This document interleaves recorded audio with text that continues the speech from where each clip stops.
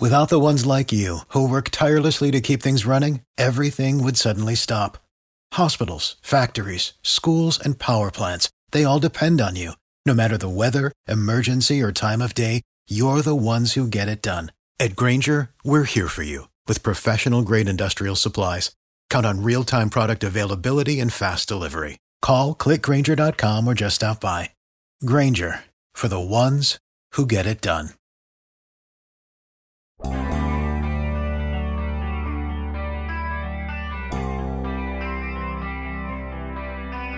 Everybody gets all fired up after a draft, and that's really cool. Everybody sees the roster getting filled up here and filled up there. I'm going to be that guy who swings it in the other direction today. Good morning to you. Good Wednesday morning. I'm Dejan Kovacevic of DK Pittsburgh Sports. This is Daily Shot of Steelers. Comes your way bright and early every weekday if you're into hockey and or baseball. I also offer daily shots of Penguins and Pirates that I hope you'll also check out. What's the weakness? What's the shortcoming? What's the greatest need? And when I say that, I don't want to get like real minute here and say, well, backup running back. I mean, I guess that's a thing. I guess that's a room unto itself, but that room happens to include a complete workhorse in Najee Harris.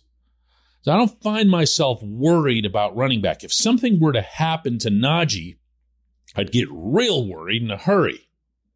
And yes, of course, you'd like to see an upgrade over Benny Snell or Anthony McFarland. But I'm talking about a position where you just say, yeah, but somehow we're going to have to work around that one.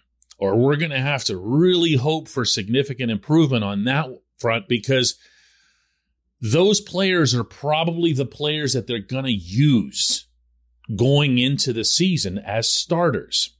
What is it for you? What is it for you? Tough one, right? I've got inside linebacker on my mind, even though Myles Jack is in the fold. Even though Devin Bush is putting out all these social media videos of him looking awfully limber and quick doing these drills. Also a little bit bigger, if you've seen those things. And that's not a bad thing, because this is not a big dude for that position. There's at least some promise there. I mean, let's not forget that Bush was a consensus first rounder. It's not like the Steelers blew it getting him in the first round. Any team would have taken him in the first round once you got past a certain point on that chart.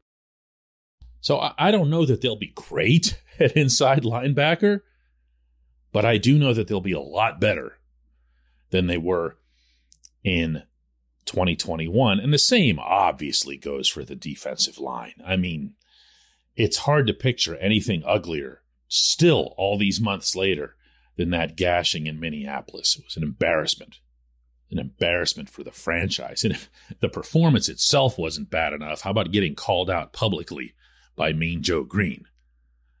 Doesn't get much worse. But if you look at all of the different things that'll happen on the defensive line, specifically the presumed return of Stephon Tuitt, the addition in this draft of DeMelvin Leal, you've got Jason Alualu in that mix too. It's going to be solid. It might actually be a strength. It could do the full flip. The one, though, that jumps out at me as a real uncertainty, and it's mostly because I don't think they're going to change/add players there, is corner. This portion of Daily Shot of Steelers is brought to you by Point Park University. Choose from nearly 100 career-focused programs leading to bachelor's, master's, and doctoral degrees. Choose when and how you'd prefer to do that studying, whether it's at Point Park's gorgeous downtown Pittsburgh campus, whether it's online, maybe a flexible hybrid format would work best for you. Find out more about all of this at pointpark.edu. How diehard of a fan of this team do you have to be able to name the starting corners on this defense? There's a question for you. Not that name recognition should define how good or bad you are, but when you get right down to it, you're talking about Ahkello Witherspoon, Cam Sutton, Levi Wallace. That's your group. There's no Joe Hayden. There are no sexy draft picks coming in.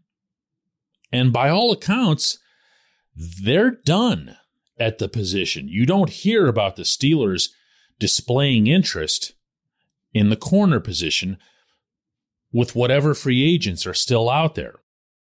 And understand, please, when I'm talking about corners here, I'm talking about corners, outside corners. I'm not talking about nickel and dime and whatever else. I'm talking about the guys on the outside, the guys with the greatest responsibility, particularly in what was the Keith Butler defense, where you're pretty much entrusted to be on an island out there so that the Steelers can bring maximum heat up front and maximum freedom for Minkah and everything else.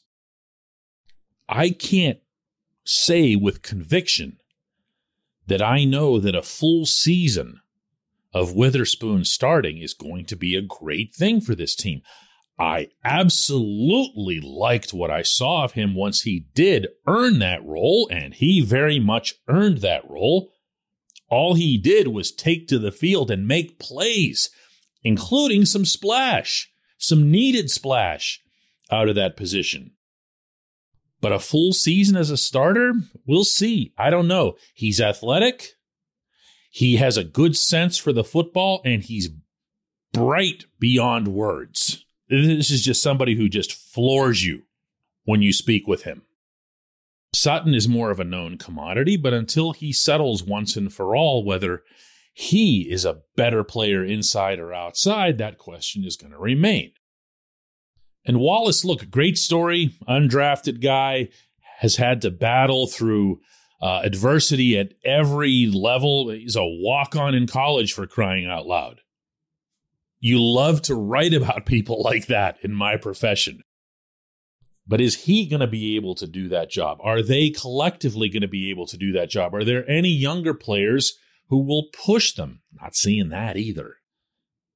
I don't know. I'm not suggesting that there's a panic in the secondary, and it's mostly due to the fact that you do have Minkah Fitzpatrick and Terrell Edmunds back at safety. That's stability. That helps the corners. So does, obviously, the ferocious pass rush that everyone's expecting the Steelers to have again. So you're going to see these guys get covered, but you also need for them to be able to do the covering to buy TJ Watt and others the chance to get back to the quarterback. And, listen, let's put it this way. If it feels like I'm digging real hard to find a negative here, that's a good thing.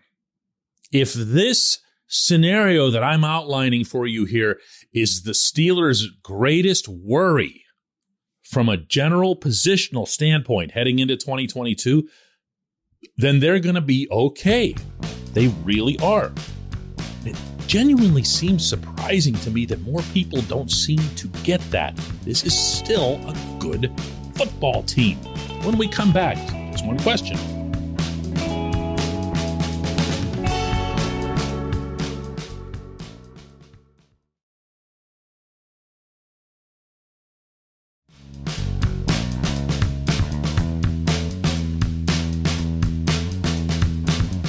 This portion of Daily Shot of Steelers is brought to you by our friends at Mike's Beer Bar.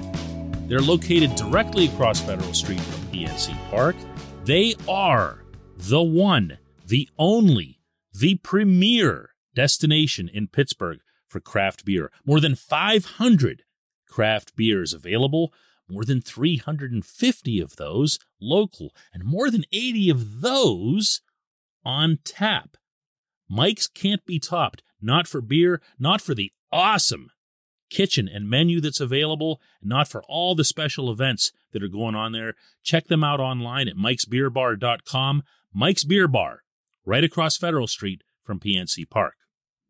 And today's J1Q comes from Dwayne Braxton, who asks, do you feel that this offensive line has the necessary depth. Joe Haeg is the best backup lineman, and he's playing for the league minimum. If this O-line has any injuries, the depth is terrible. Most of the reserve linemen are not NFL caliber. Regardless of who's playing quarterback or running the offense, the woeful lack of depth will be the reason/excuse for underachieving. I don't know if woeful is the right word.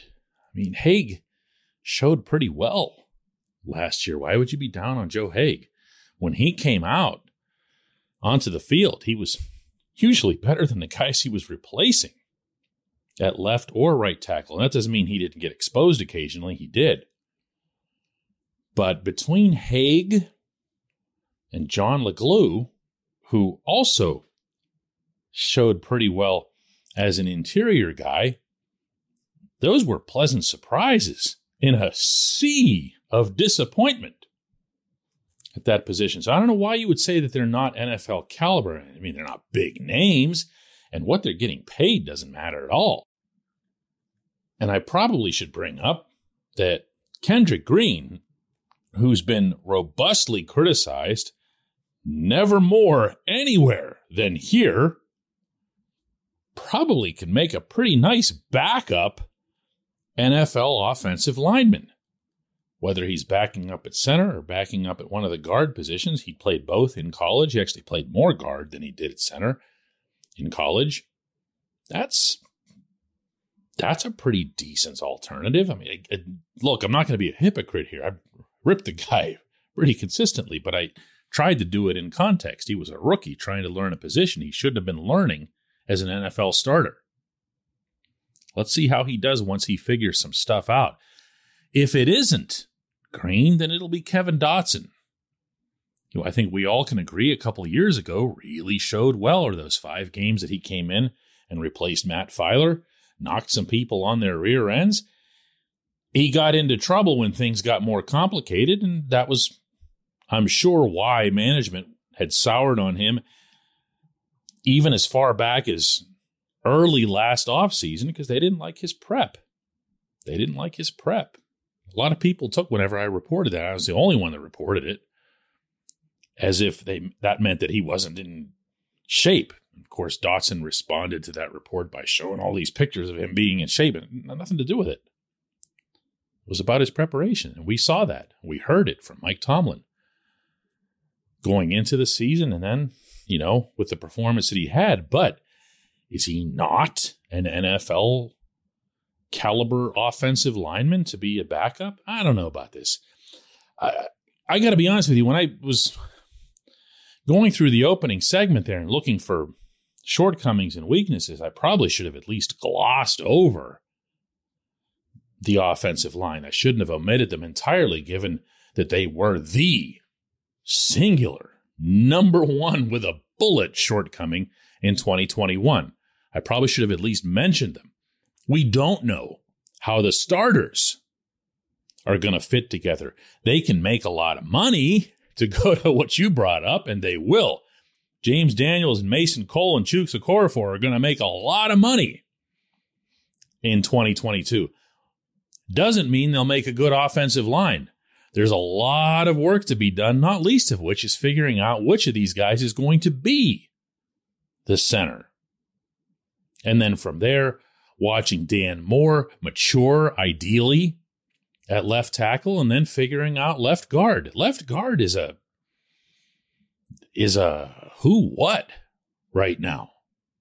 That's got to get sorted out too. So I probably should have thrown that in. So I'm glad you asked the question, if only on that front. I don't see backup offensive line as being devastating. I'd be more worried about how the main group comes together. I appreciate the question. I appreciate everyone listening to Daily Shot of Steelers.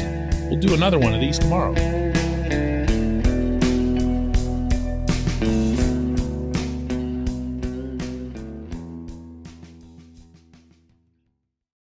For the ones who work hard to ensure their crew can always go the extra mile, and the ones who get in early so everyone can go home on time, there's Grainger, offering professional-grade supplies backed by product experts so you can quickly and easily find what you need. Plus, you can count on access to a committed team ready to go the extra mile for you. Call, Click Grainger.com or just stop by. Grainger, for the ones who get it done.